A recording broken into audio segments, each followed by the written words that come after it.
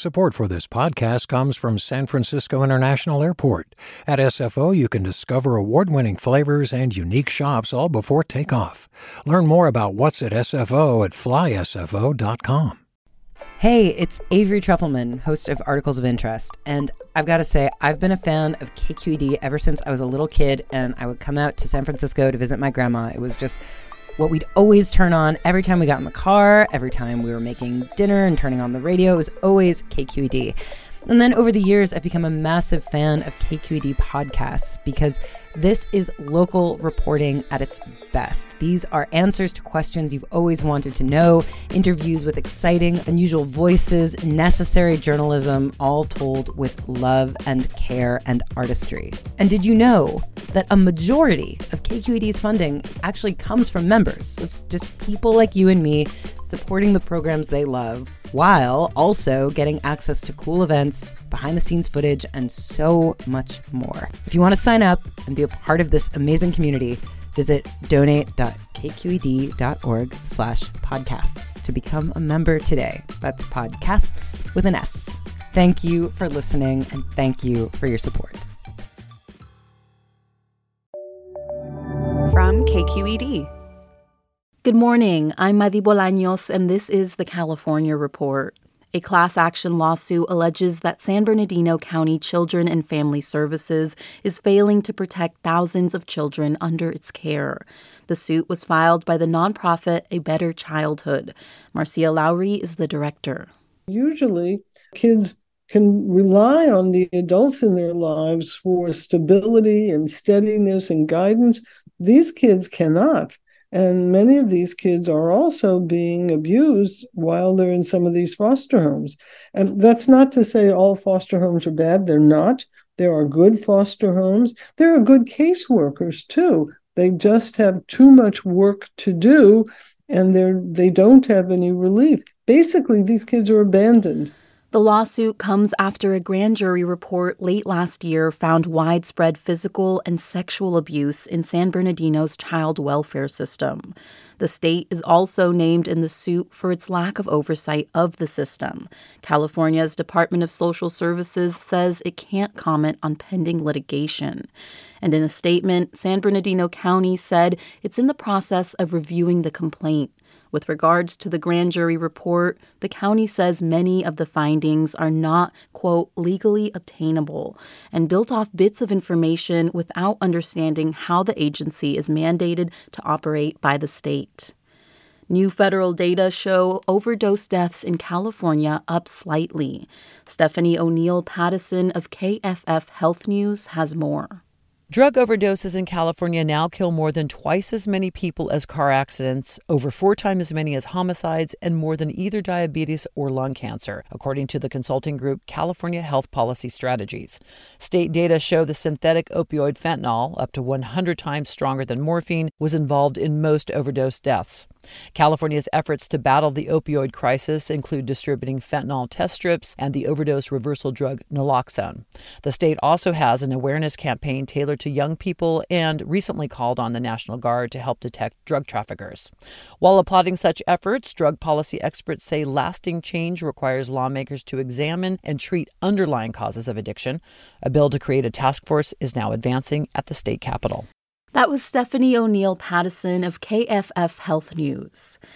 Hi, I'm Sasha Coca, host of the California Report magazine. Every week, we bring you stories about what connects us in the giant, diverse Golden State. Because what happens in California changes the world. I love this place. We were once seen as like the place to be, California. The land of milk and honey. That's where you go to Sunshine State, but we just have challenges right now. KQED's California Report magazine. New episodes drop every Friday, wherever you get your podcasts. And finally, the city of Carmel-by-the-Sea is known for its quaint shops, movie star residents, and bohemian quirkiness. It's that bohemian quirkiness that's causing a controversy in the coastal village. Last fall, a group of residents asked the city to change a 100-year-old tradition. Doug McKnight with KAZU has the update. Robert Blaisdell steps outside the Carmel-by-the-Sea post office into a misty rain. Wearing a black jacket and a baseball cap, he shelters the handful of envelopes just retrieved from his post office box. Blaisdell is forced to make the postal run. Almost every day, not every day, but most every day. Get my stuff, get my medications. He must go to the post office because there is no home mail delivery. The only building in town with a street address is the post office, and it's been that way since the city was founded. No street address, no home delivery. But Blaisdell says he doesn't mind the daily trips. I love coming to the post office. Why? See my friends, the ones that are still alive. Blaisdell has lived in Carmel for over 80 years, and his idea of the post office as a gathering place for residents was repeated several times as I spoke with others picking up their mail. Some even called it a sanctuary for locals in a town often filled with tourists. But a resident named Cynthia, she declined to give her last name, was not buying the sanctuary thing. I don't see them serving any alcohol. I don't see a coffee bar. I don't see cookies and candies. I see lots of boxes. It's a post office. She says that while the no address tradition is quaint, it's time to change. The controversy came to a head last fall when several residents complained to the city council at its October meeting. Call this meeting to order.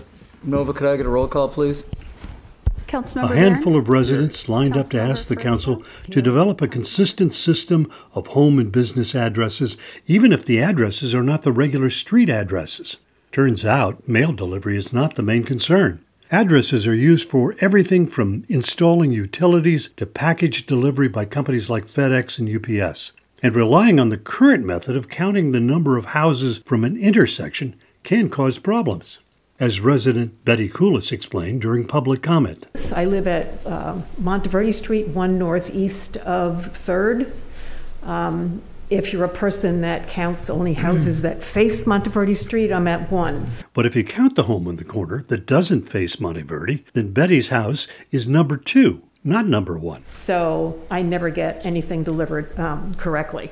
Another resident, Lance Anderson, told me a horror story of trying to get utilities installed and a bank account open when he moved to Carmel 3 years ago. They cannot handle the fact that we do not have physical addresses. They don't accept P.O. boxes. I need to spend 20 minutes on the phone talking to someone, and then finally, we even had one bank just saying, sorry, we can't take your account.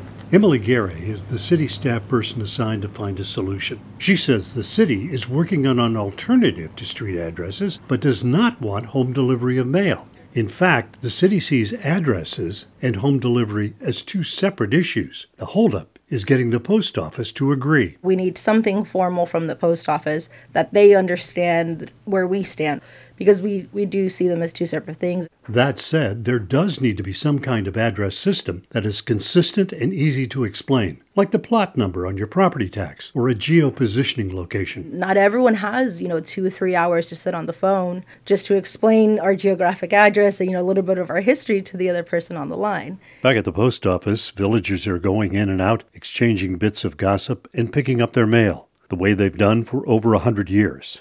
In a world of short text messages, emojis, and 15-second TikTok videos, the village of Carmel-by-the-Sea does seem a bit out of place. But then, maybe that's the point. For the California Report, I'm Doug McKnight in Carmel-by-the-Sea.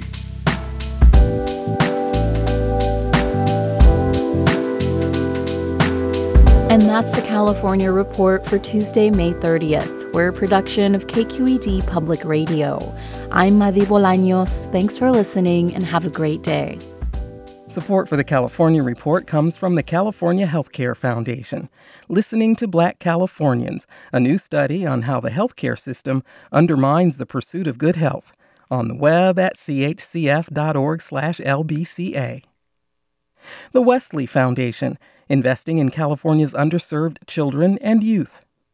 And Eric and Wendy Schmidt, whose philanthropy includes 11th Hour Racing, working to connect sustainability with sport to help restore ocean health. On the web at 11thhourracing.org. Do you love learning about the San Francisco Bay Area? Its history, its people, its unique blend of cultures? Then you should check out the Bay Curious book. I'm Katrina Schwartz, editor and producer on the Bay Curious podcast, and I'm here to let you know that for the month of May, we've worked out a sweet deal for KQED podcast listeners. Right now, you can get the Bay Curious ebook for $1.99. That's right, $1.99. Just search for Bay Curious wherever you get your ebooks or find a link in our show notes. This offer does expire at the end of the month, though, so you'll want to act on it fast. Happy reading!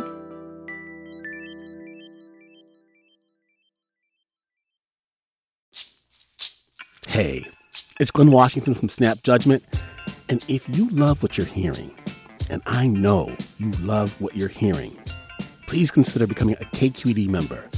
Get special access to cool events, behind-the-scenes footage, and so much more. Plus, you'll sleep better at night knowing you did your part for the community you depend upon. It's in you.